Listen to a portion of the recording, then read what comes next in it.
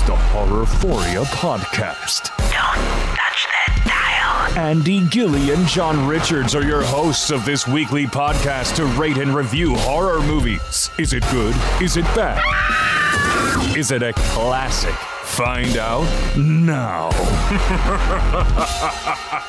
Welcome to the Horrorphoria Podcast. It is Thursday, April 23rd of 2020. We're episode number 59.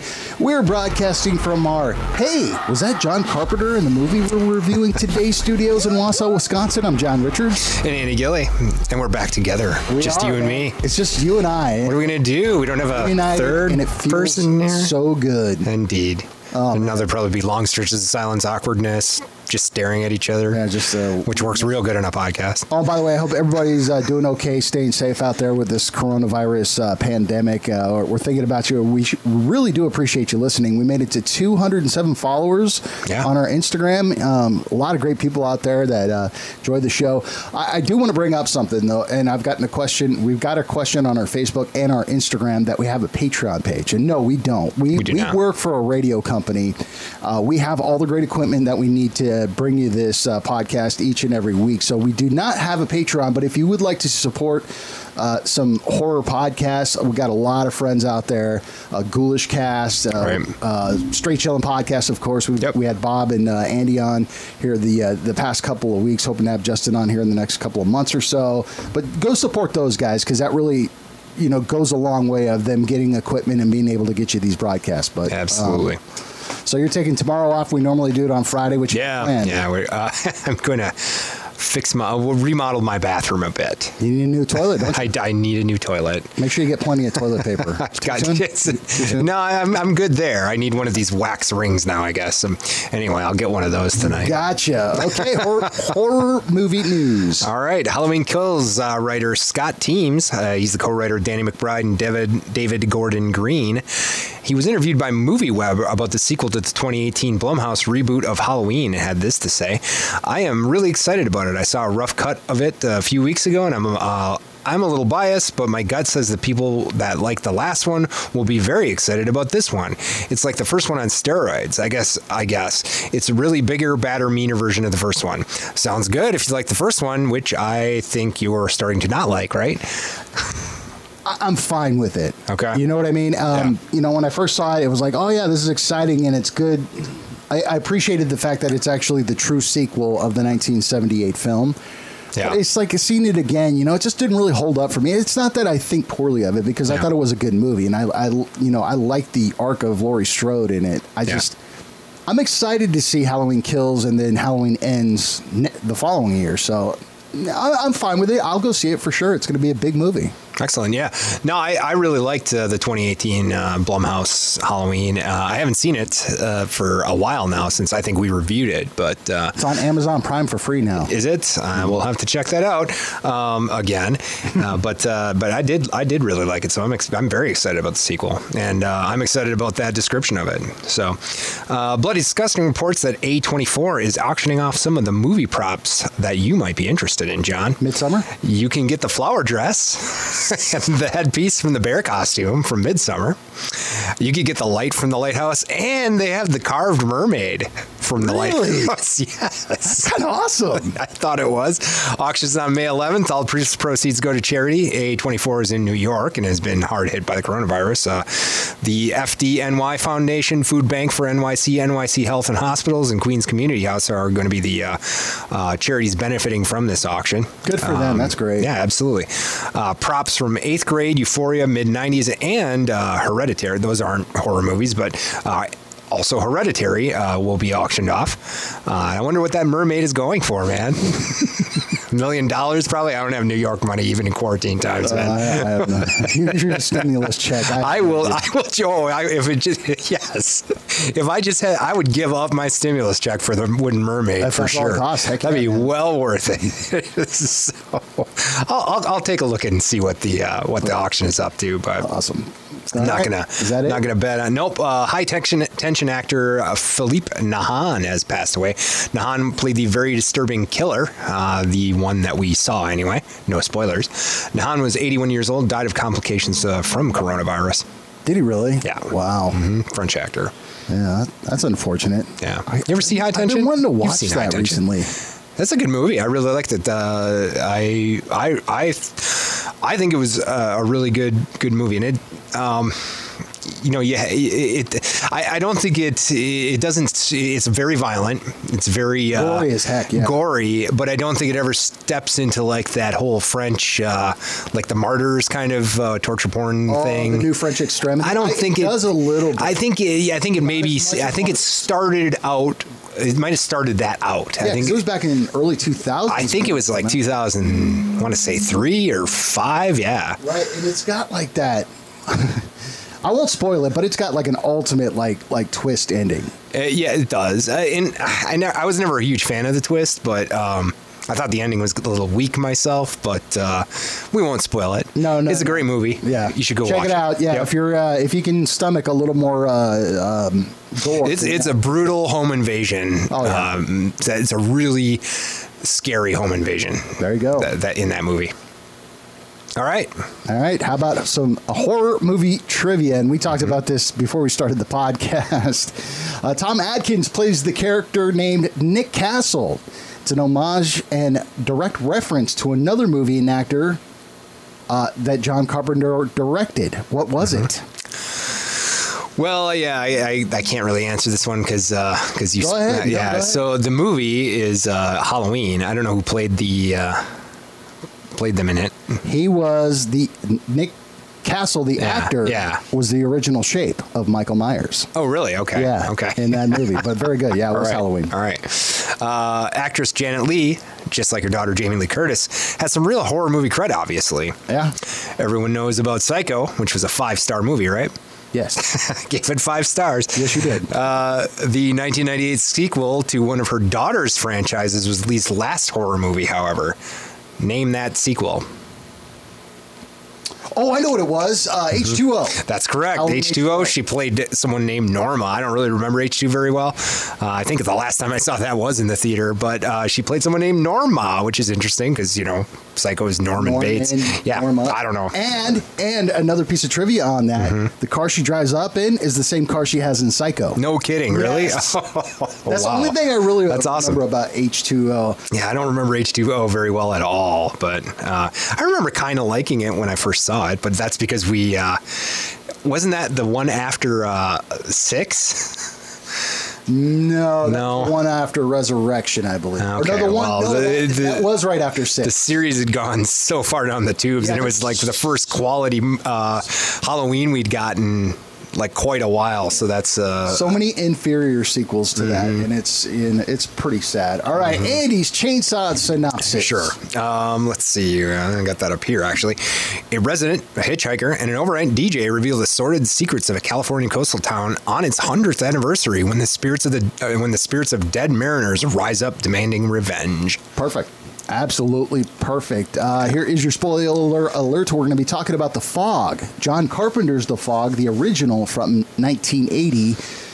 Much better than the inferior remake of 2005. So I found this on Amazon, and I decided to watch it on there. I was pretty impressed with the opening titles. I'm like, wow, how did they do this in the pre-CGI era? These opening credits are like just amazing. It was like Invisible Man or something like that, like when it's washing up on the rocks. Then I heard a Fall Out Boy song, and I realized I was watching the wrong one. Oh boy! So did you? Then I watched the right version. Yes, Okay, right after that. The whole thing? I did. Oh, you mean the whole 2005 one? No, I just saw the beginning of it, and you were like, "Oh, wrong." I'm like, Fall Out Boy. That doesn't. They weren't around in 1980. No, they weren't. So, what were your initial thoughts of this movie? I'll say this for me is that I've got a lot of nostalgia, and it's to no surprise that John Carpenter is one of my favorite directors ever. My most favorite horror movie, or even movie of all time, is the 1978 Halloween. Right. So I'm going to be way more generous on this movie. But for you, I mean, I know you've seen it in the past. I have, yeah. But watching it again and giving a more critical eye, what's your initial thoughts? Well, and I have some nostalgia goggles going on here too. I mean, I remember this was a creepy movie that I watched when I was a kid, and I thought it was scary when I was a kid. I saw saw it, last time I saw it, I think was on VHS. So, I mean, obviously I was like 5 years old when it came out in the theater, so I didn't see it then, but that would have been irresponsible parenting probably. But I have some love for John Carpenter too. Mm-hmm. And I think, I was kind of wondering that as I watched this as well, like how great is this movie really? And if you're if you're, I don't know, in your 20s right now, is this really going to appeal to you? How scary is it going to really be? I don't think it's going to be very scary necessarily. But I kind of had that thought myself. I'm not sure. And I think I enjoyed it because there was some nostalgia factor for me too here. And yeah, I don't know if I could put that aside. Yeah. Because watching it again, it's like I liked it just as much. Okay. I did notice one thing about it. There's no gore in this movie. There really isn't, no. And there's some good kills. Sure there is, yeah. And I think there's, like, if you're watching this by yourself at night, you're really not supposed to be watching it on VHS. You got this tape from your friend or something like that when you're 11 years old. Yeah, that those hooks and stuff are terrifying. Oh, yeah. That's scary stuff. And I think they are. I think like the mariners or whatever you want to call them, the seamen who are the salty sea dogs who are, equipped with these hooks and stuff. It's still a scary, pretty scary imagery there. Mm-hmm. So, I mean, it's dated. I mean, sure it is. Yeah. I would say the CG that they do use is really kind of laughable. Yeah. I mean, that's it. Like, in 1980, it wasn't CG. It was cell animation, I think. Okay, whatever it was. Their post-production, right? The fog additions. And stuff. Sure, it does. It's very dated now. Yeah. And I think there was a reason it had to be glowing fog.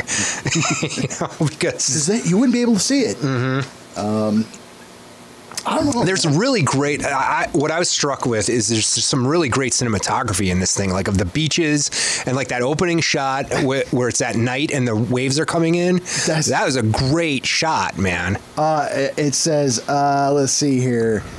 I actually put that cool looking ocean shot. Yes, you're right. Yeah. And I was struck by that for sure. I really like that. It was beautiful. This is like better than anything you would see now. I mean, you would have to go see a movie like Hereditary or Midsommar to see an aesthetic like this, where it's real. This is not, they're not in a studio. They're outside in this beautiful harbor town of Central California to be able to, just like it.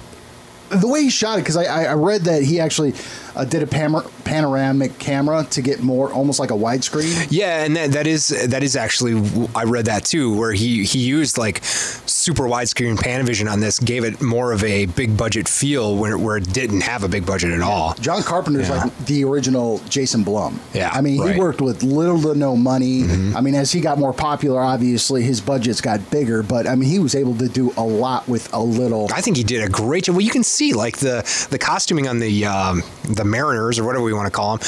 It's like they're almost like dressed like mummies or something, but it's scary. You don't notice that unless you've watched it for like the 10th time, like I was doing, and you see this hand come out and it's got like bandages on it. What? Well, they were lepers, and that's that's right. That's okay. All right. These were ghosts, like they were a colony of lepers. Yeah. And they trying to keep their appendages on, they would wrap their hands or their arms or whatever so they wouldn't fall off. But, that was effective to me. It was scary. Yeah, I think agree. This cast was phenomenal. You got a guy like Tom Atkins.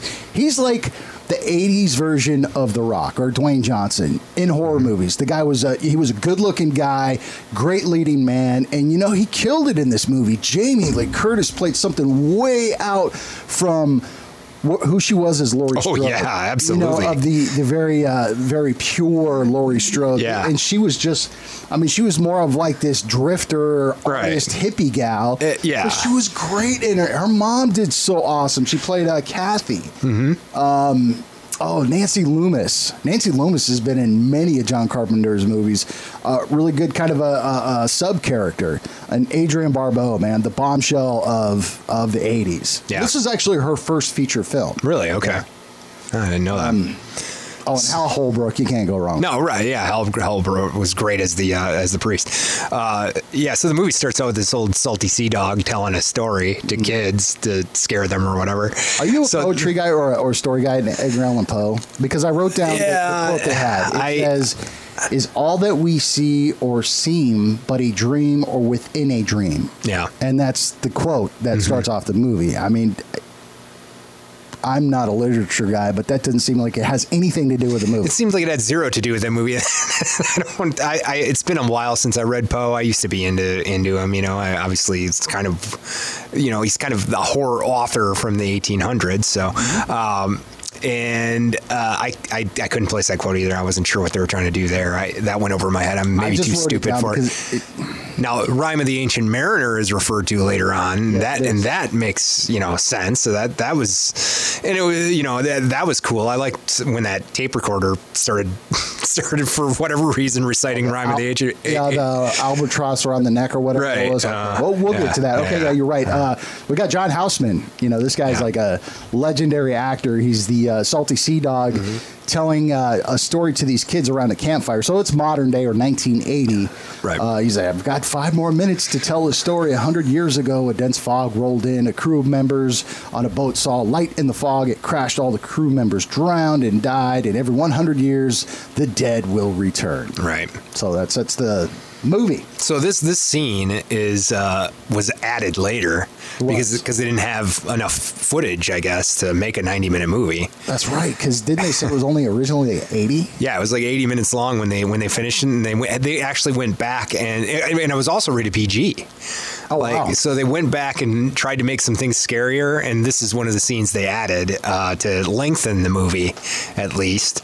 I thought it added it. I added it in the movie. I think it was fine. I don't have a problem with it, but that's where it came from. It was just kind of a filler to get more, and obviously it's cheap to film. You just got these kids, and this guy set them in a studio somewhere, and exactly on a beach or whatever for 5 minutes. Exactly, it's a cheap scene to film, and it adds. I don't think it adds 5 minutes. Actually, I heard it's only like a 2.5 minute story. Yeah, it wasn't the 5 minutes that he said at the beginning. Right. I've got 5 more minutes. It's 11:55 before midnight. Whatever. Right, and then so after that, we are kind of introduced with it's the guy driving along. Nick is driving along in his car, right, and he's listening to Stevie, our radio DJ. It's like an old time DJ, like kind of near and dear to my heart because that's. I know. I think this is why you like this movie, right? Well, is your night guy like this, all smooth? Back in the day, I mean, I think I have more appreciation for it because it's my job. Sure. So KAB, it's got some 3-letter calls, man. That's a heritage station, right? KAB. It was on the AM dial, 1340. Obviously. Yeah, it's a heritage station, man. I did 3-letter calls because they're playing nothing but jazz. Yeah, that it's cheaper to buy the jazz. That's right. The rock. Yeah, they were able to get the jazz music for the station. That's why it was a jazz station instead of a rock station. But yeah, so this DJ is kind of like Wolfman Jack or Venus Flytrap. She comes in and says some smooth things to. It's kind of that feel to late night diva or whatever. Yeah, exactly. We actually go to the church where we first meet Father Malone, played by Hal Holbrook. The dude is just like pounding back the booze. Here we go. We're going to get introduced to our director, John Carpenter, in this scene because he plays the assistant Bennett. That's right. And they have an interaction of, so when do you need me back? Yeah, I need you back on Tuesday. Well, hey, instead of coming in at 4 because he asked for his pay, you can come in at 6.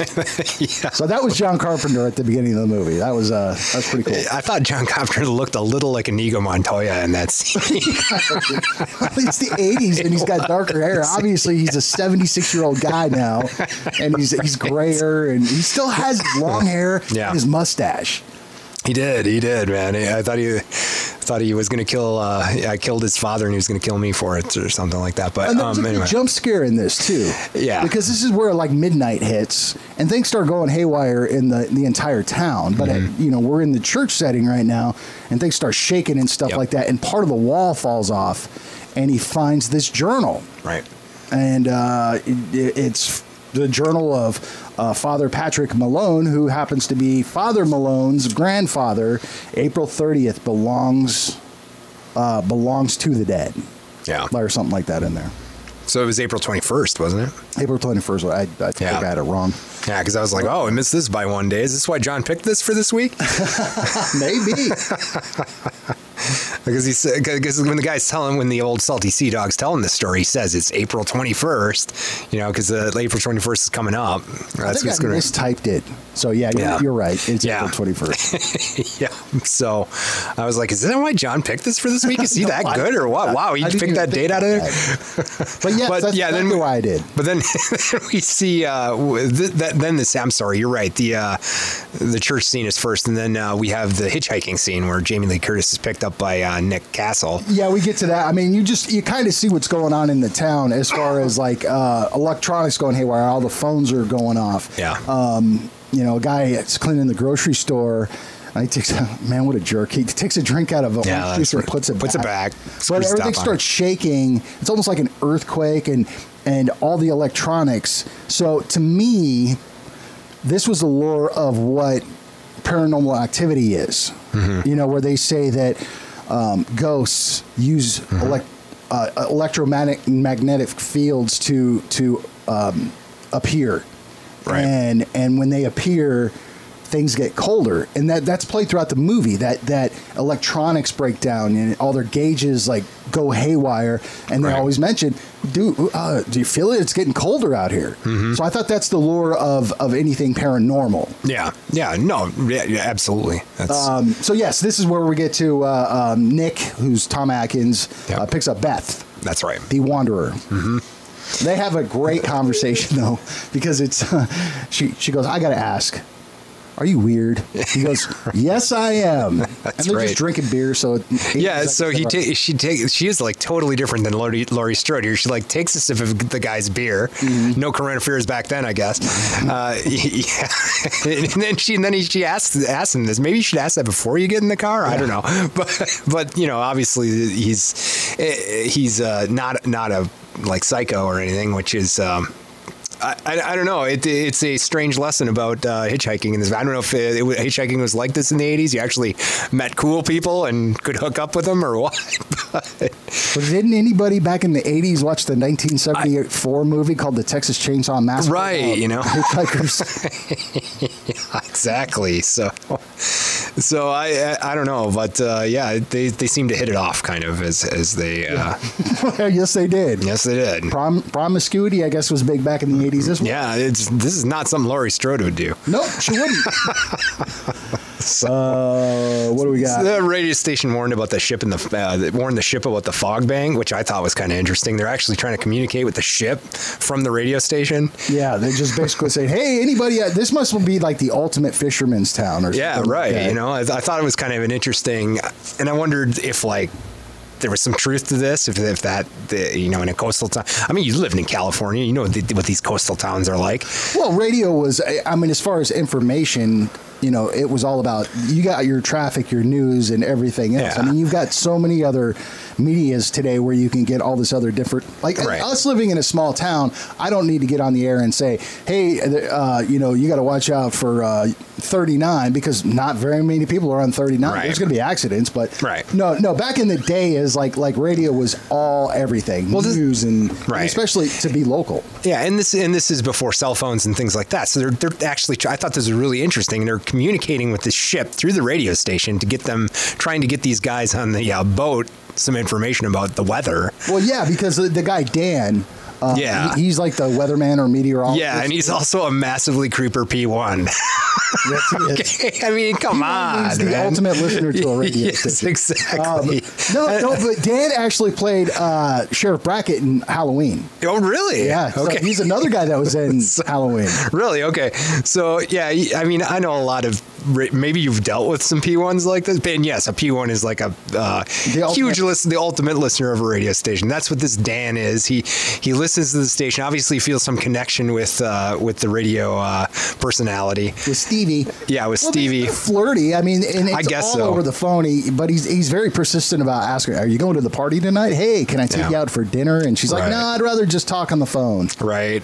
I mean, and I obviously know a lot of radio personalities, and especially, but not limited to women who get hit on like this. And just don't do that. Yeah. Don't do that. No, please don't do that. Right, exactly. There's another funny line in there when she does like on the radio as these guys are listening and everybody's listening. He's like, "Okay, there's a fog bank coming in," and the three fishermen on the boat are like, "There's no fog bank." Some guy looks out the window and he goes, "Hey, there's a fog bank." Yes, and that's exactly how he says it. There's no fog bank. Hey, there's a fog bank. Yeah, this is where we get introduced to our ghosties. Mm-hmm. Blake is like the main antagonist, the guy that got plotted against, and he's plotting his revenge or whatever. It's a ghost ship. It was actually a cool looking ghost ship. It was, in. Yeah. Back from the 1800s, and it's just kind of ominously floating up and comes out of nowhere, and the fog rolls in. You can't even see 5 feet in front of you, and you just see these figures coming at you. Yeah, and they've got these, old style weapons. They got a sickle, they got a knife, a sword. They got a sword, right? No, and that was a creepy scene. It was, to this day, I think that holds up. I mean, it was a scary scene. It was great. Yeah. I mean, and again, you saw these guys getting killed, but there was no gore to it, or there very little blood too, and it's just you see them get killed, but the way the camera was positioned, I bet you if they put the same exact movie out today, it would be PG-13 simply for the fact of the language and the content as far as the way these people got supposed to be scary, right, and whatever. It was great though. I mean, it was still effective to this day. Like Andy said, this is all practical too. Yeah, these people were just made up perfectly. Yeah. I really think the costuming was really good with what they had to work with. I mean, even if they had more to work with, I mean, it's great costuming, just period. Mm-hmm. So, and I think that was a scary scene, and you did you see they have these swords and stuff. It was. They're obviously, pirates. Yeah, it was scary. I thought it was very effective. That scene. So we're going through town, and it's the only thing that felt really bloated to me is they jump from character to character or scenario to scenario. I like the way they tied it in a bow at the end, but I mean, it was just like it was a lot to follow. I mean, as far as these different characters. So Nick and Beth are in bed, she's looking at his heart. I was like, wow, that would not happen to me if I picked up a hitchhike. I can guarantee that. I'd be more like a Texas Chainsaw Massacre experience for me, I'm sure. Exactly. So you see the fog roll over to Nick's house, and then you hear this banging, this very, very loud, annoying banging. And Nick's putting his clothes on. He's getting ready to go out, and the doorbell rings, and then the clock breaks. It malfunctions again. Yeah. So again, this is where I started, my adult brain goes, oh, so that's the lure of a ghost, a spirit of using this energy to manifest itself. And that's why these things are breaking. Right. Why it's getting cold. So I thought this scene where he's up again, he's coming to the door was pretty scary too. Oh yeah. I mean, I thought it was I thought it held up. Like it was shadow. Yeah, and he's got that hook, and he's scratching on the door with it.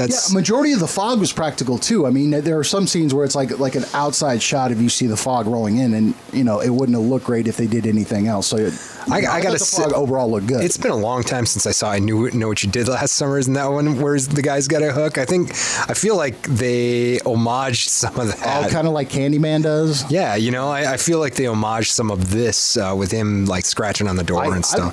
John Carpenter, I mean, he's we've talked about him in a past episode where he revolutionized horror movies. Yeah. I mean, just that's who he was. Yeah, absolutely. Wait, so what is Janet Leigh in this movie? What is she supposed to be? Like the town marketing person or what? Yeah, something like that. She's like I mean, I guess somebody that's because her husband's Al, one of the fishermen. Yeah, that's right. she almost seems like a But she's getting like ready for this statue to be unveiled and stuff. It's and like almost like a lieutenant mayor, maybe. That's what it seemed like. I couldn't figure out if she was the man. In fact, I couldn't figure out what a lot of these people's roles were. Like Nick, what does he do? You know, he had said that he had prepared the boat like 3 days before these guys went missing and stuff. So maybe he was a mechanic on the boat. I don't know. I mean, the DJ is the only one that I know what her job is and what her role in the community is. But well, the girl Sandy that Nancy Loomis played, she was like an assistant to Kathy. Okay, yeah, then I got that idea. But what was Kathy? I mean, exactly. We knew who the father was. He was the priest of the town. Yeah, yeah. So yeah, we go to the next day. We meet Stevie, the DJ's son, Andy. Yes, Andy. He's going fishing, and this to me was kind of a cool scene. It was a small scene, but he sees this gold coin. Yep. And the water washes over it, and then it becomes a piece of a board from a ship, and it just says Dane on it. So he picks it up and takes it home. Right. I thought that was a cool scene. That was a cool scene. I liked and I was impressed with how they did that scene because, like, you know, without any CGI or anything, this water washes over this thing and this board appears or whatever. It was a good effect. I thought it was good. I mean, the cuts were perfect on this. It was. I think it was great. And this is like the scene where the aesthetic just looks gorgeous. Yeah. You see the mountains, like the one shot where he pans from one side of the harbor to the other, where you see the mountains. Yep. And you see like trees below and the whole harbor, and then another side of the mountain was like, oh my gosh, that brought me back home because I'm from San Diego. Yeah, right. I was like, wow, that was breathtaking. Yeah, it really was. I mean, and yeah, he's using this Panavision camera to the max here.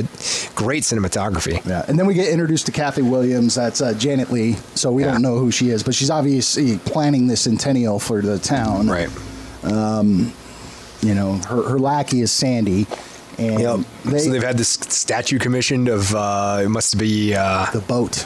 Okay, that's right. Mm-hmm. Yeah, it was the boat. So they go over to the church because she says something like she's going to renovate the cemetery. So her next project. Yeah. Oh, she must be part of the historical society. Maybe that's it. That seems right. She says something about her next project's the renovation of the cemetery. All right, that would make some sense. Yeah. But they have this conversation, Sandy and Kathy do in the car on that drive over, and talking about how Al didn't come home last night. He was one of the fishermen. Yep. And that her dog was barking all night from midnight to 6 in the morning. And, you know, obviously stuff was going down there. They get to the church. Father Malone. Yeah, and what is with this Father Malone jump scare here?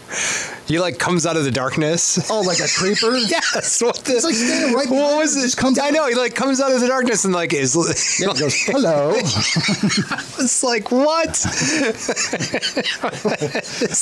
I mean, it made me laugh too. It was like a totally unnecessary jump scare. I mean, he's not threatening or scary or anything. It's just like boom, he appears. You know. I mean, it was like if that had been a like actual antagonist or monster or something, that would have been terrifying. It was a great jump scare. It was just kind of wasted on the fact that it was Father Malone just saying, "Hey." Yeah.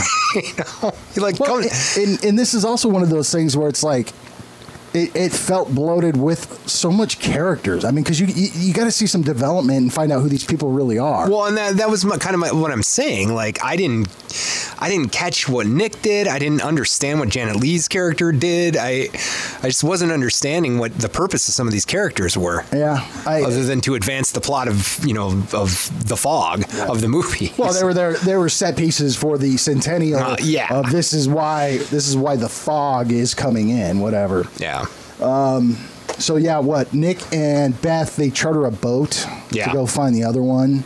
They're doing a search. They can't find anything. It looks as if it's been underwater or it's been out of commission for months or years or whatever, because like things are rusted.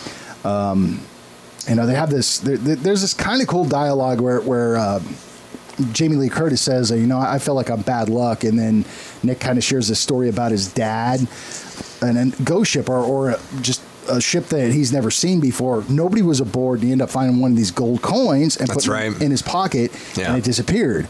And this was the first jump scare for me, was that body falling out. Yeah, and that was a good one. And it almost looked like he was wearing a Michael Myers mask. A little bit, yeah. His eyeballs were cut out. Yeah, it was a creepy scene. And great scream from Jamie Lee there. That's exactly why she is who she is. Yeah. So I think with this the next scene is the one where we have the piece of wood. She takes it down to she walks down all those stairs to the, and this seems like a lot of fluff too, where she drives to work.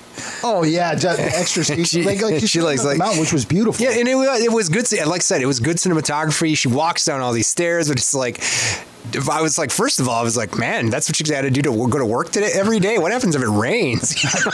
Like, it's been raining a lot in California. And secondly, I suppose not. That's true. One thing that was great for me is she's listening to imaging, like yes, the different voices of what was it? It was KB, I think, yes. KAB, 1340 AM. KAB, like the guy doing different voices. So to me, that was like part of my job.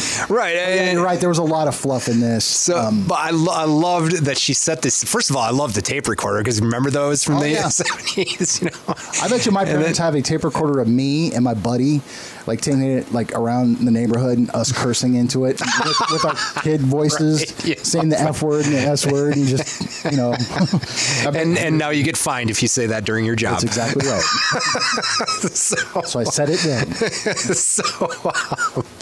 So yeah, off of the air, John and I are terrible. But anyway, so there's this. It's a pretty good effect too, where the water comes out of this board. Yeah, it's just like manifesting itself. I mean, it's all over their carts. Yeah, all over.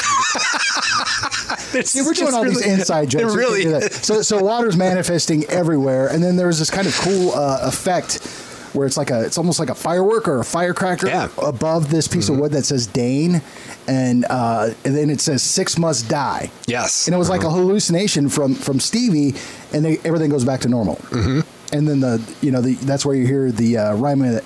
Yeah, the Rhyme of the Ancient Mariner starts playing on and it's pretty creepy. Like it's kind of like this imaging is going on, the station identification type stuff. And then all of a sudden it cuts to this like just pretty creepy voice reading Rhyme of the Ancient Mariner, which is kind of creepy if you read it in a creepy voice, and you don't know what it is. That was a great scene, and it was a great scene. So 6 must die. You kind of find that out a little bit in the scene previous to that, because it switches back and forth with Nick and Beth on the boat, and then Kathy and Sandy with Father, what's his name? Malone, mm-hmm. and he's reading from this from this journal of his grandfather. So his grandfather was not completely innocent of anything. Right. We find out later. Well, and this is where we find out that it was actually a leper colony, and they crashed this. So this guy was going to build this leper colony, right, out on an island or something like that. That was like a mile away from town. Yep, is that correct? And then take all his money. So they purposefully crashed his boat onto the rocks and then stole his gold. Yep, and that's what they built. They used to build a church and to found the town, actually. So the entire town is kind of founded on this blood money. Yeah, and the gold disappeared, and they mentioned that, and we find out where it went later. So Father Malone actually says, you're honoring murderers. Right. And then this was a cool scene, because the autopsy of Al, I'm assuming that's the husband of Kathy. Yeah. So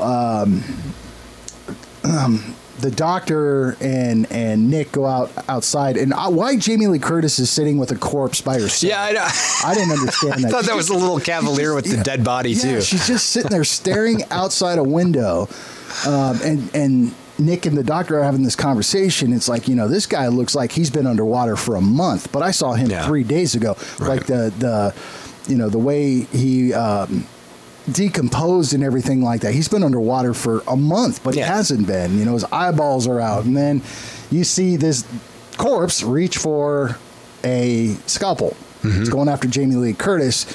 Another great scream queen scream. Yeah. they come in, and then all of a sudden he falls over and scratches 3 into the floor. Mm-hmm. And then you come to find out that you needed 6 sacrifices, and there were already 3. So it was the 3 guys on the boat so far. Mm-hmm.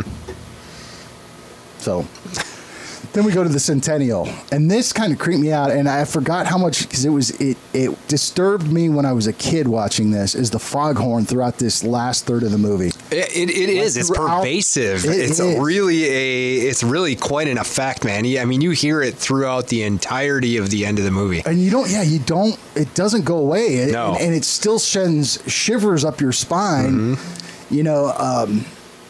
so Dan comes into work, who's the weather guy, calls Stevie again, says, okay, well, you got another fog coming in. It's kind of weird because the wind's pushing east and this thing's heading west, and it's going against the wind. Were guys in the 70s really this misogynistic, man? He's calling her like sweetheart and stuff. And like, well, you gotta think, it just continues to be. 70s, it is the late 70s. Well, yeah, I mean, this is 1980, so we're talking the late 70s here. I just, I didn't feel bad for him when he got murdered because, of my 21st century sentiments about guys like that. Yeah, I didn't feel bad about it either. I don't know, but being so macho about it, and he really was. Hey, listen, do not stay on the phone with me. And it's some jerk face out there, some drunk or whatever, and they're tapping on the windows, and then some guy knocks on the door, and he's like, "Oh yeah, some drunk dude out here is like trying to mess with me," and then he turns around, another jump scare, because as soon as he turns around, there's no musical interlude to it, it's like bam, and then he gets hooked to the neck again. You don't see any blood, you don't see any gore, right? So there's victim number 4. Yes. The fog starts rolling to Stevie's house. Stevie's son Andy is stuck with the babysitter there, so the fog's kind of surrounding. The babysitter's getting really concerned and says, Andy, go close all your windows. And again, I don't know the mentality of people in the 80s, but man, there were movies out there before we don't answer the door. So there's that knocking again with like one of the tools. The babysitter, an elderly lady, she goes to answer the door, tells Andy to go to his room and lock the door. The ghost grabbed the babysitter. That's victim number 5. Yep, that was a pretty good, pretty scary kill too. I mean, they just like grabbed her out from the fog. The arms came out of the fog, and and the shot of it was fantastic. The shot was really good. Because you're like at an angle, and you're kind of back, but it's like wow, and you saw everything. I mean, it was a great shot of the kill.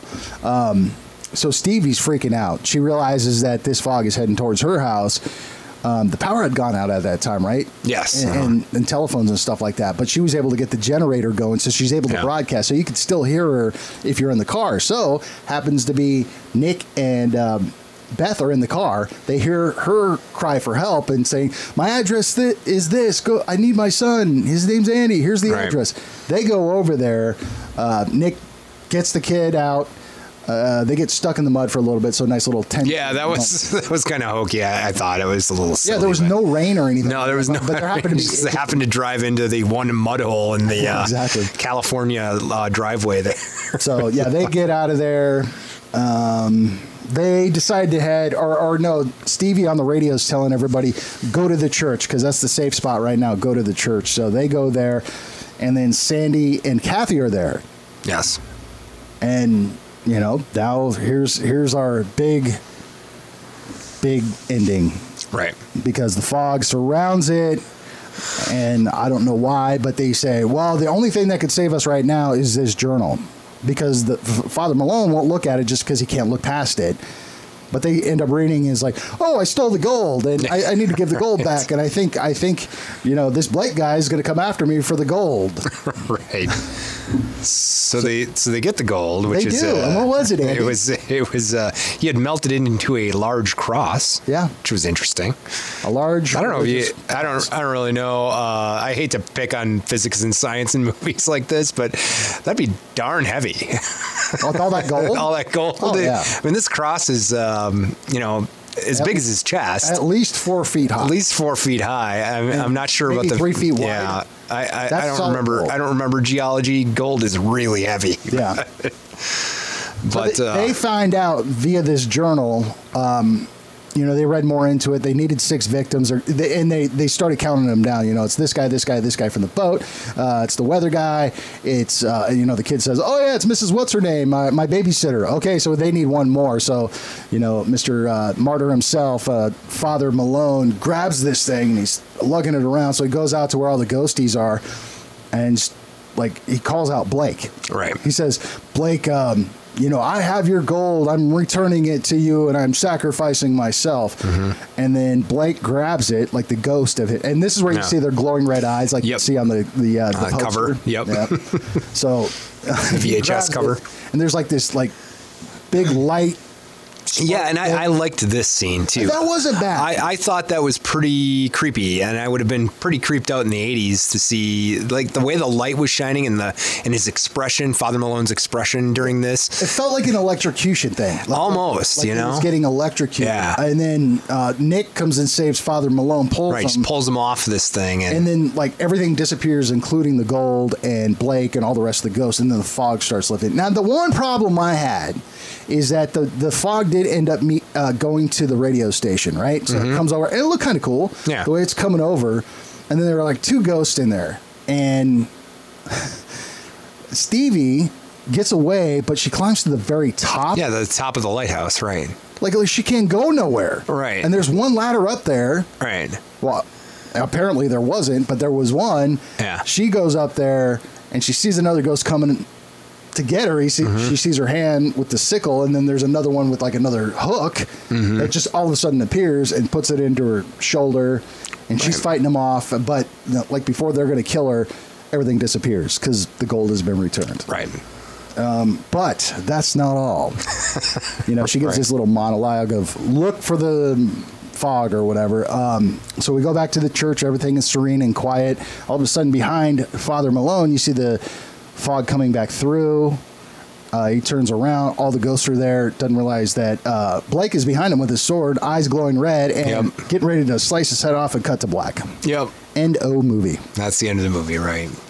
Yeah, I assumed he was decapitated too. It looked like he was swinging for his neck. Yeah, I think they actually needed the 6th victim for sure. Yeah. Mm-hmm. Okay. Well, this is a nostalgia movie for me. So, Andy, I kind of want to know your thoughts first of what you're going to give this. Well, yeah, I mean, it's a competently done horror movie. I think I'm just kind of wondering what today's audience would think if they hadn't had an experience with this movie when they were younger. If you hadn't seen this when you were a kid, like I have, it's hard for me to take myself out of that. And because I like I said, I have some nostalgia for this movie, and I saw it when I was younger, and I was scared of it, but when I was younger, Mm-hmm. So I mean, I think the cinematography, the way Carpenter used his budget in this is amazing. It does not look like a cheap movie. It looks like your typical 80s horror film. Yeah. Like as far as budget wise goes. Yeah. It does not look cheaply made, and I give it 3 stars. I think it's a well done horror movie. I think it is scary. I'm not sure. I'm just not real sure how scary it would be for today's audiences if there wasn't this nostalgia component to it. I don't know if it's necessarily that. I think that that horror has come a long way with the influence of guys like Wes Craven, John Carpenter, right. All these other directors and the evolution of horror movies. I absolutely think people would get a lot of enjoyment out of this, whether it's, you like the aesthetic of it, or you do get those jump scares. It's an easy story to follow.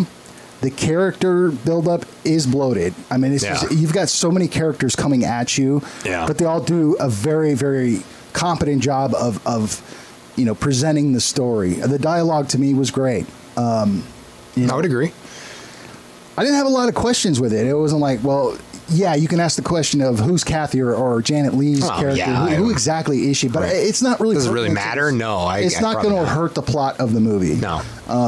But yeah, I think a lot of people will get. I'll tell you, the only reason I thought about it is because I'm writing these notes, and I'm like, well, tomorrow when I say, Nick is a blah in the town. No, you're right. Otherwise, I wouldn't have thought of it at all. You're I don't. Right. It's not important to the plot one bit. I don't care what he does. Otherwise, I just, in trying to prepare to talk about this movie, I was like, well, what the heck is Nick? That's the only reason I thought about it at all. Right. I think this is one of John Carpenter's better movies. I mean, obviously, and I said it at the beginning, Halloween is my ultimate. Mm-hmm. That's Ultimate 5. But, man, this is so solid. And I want to watch it again. It's been a long time since I had. But I'm giving it a 4. Okay. Yeah. That's fair, man. I don't think it's that good. And like I said, I wonder if I didn't have this nostalgia component, what I'd really think of it. And then there is... probably 15 minutes of fluff in this movie where it's, why are we watching this? Oh yeah, the driving and walking into work. It could have been cut absolutely, right. and that's why it's not perfect. Yeah, it's like, but I'm giving myself the separation of the nostalgia. You're looking at the work of a master of horror here. Right. John Carpenter is a legendary, and this movie is one of the reasons why he is so legendary, because of what he did here and what he worked with to produce this. It's a great effort. So, yeah, and for me, it's like, okay, the fluff I can get past, and yeah, those are those little things that don't make it a perfect movie, but it's still, to me, like a must watch in any horror movie fan's library. Absolutely, I would agree. You would have so much fun with this. Is it going to be your favorite all time? Hell no, it's not. No, because there are other better ones out there, but there are not a lot that compared to this one. Does that make sense? Oh yeah, I get what you're saying. Totally. So. That's where I'm at, so I'll set it at a 4, and that's a solid score. I need a 3 for it. Next week, we are talking about a horror movie straight from Wisconsin, Green Bay. It's called Gags the Clown, which you can find on Amazon Prime for free. So we're going to have special guest Kessler back in with us. A 4th time with him, huh? Yeah. Yeah. And he still hasn't watched your Veronica. No, he still hasn't, huh? Yeah, he says he's watching it tonight. Yeah, he's got it, huh? Yeah, he's looking forward to it. He's got the DVD. Huh? I'm sure he is. He can come talk to me about it. We forgot to mention your new book's available. It's called... Oh, yeah. Siberian Incident 2. Yes, that is available. Siberian Incident 2. Is the first one still available, too? Yes, it is. All right, get both of them. Especially if you need some good reading material, for sure. You can check it out on Amazon. Yeah. And everybody, have a wonderful weekend. Don't forget to rate and review us. Go get Andy's book. And thank you so much for listening. Stay safe out there.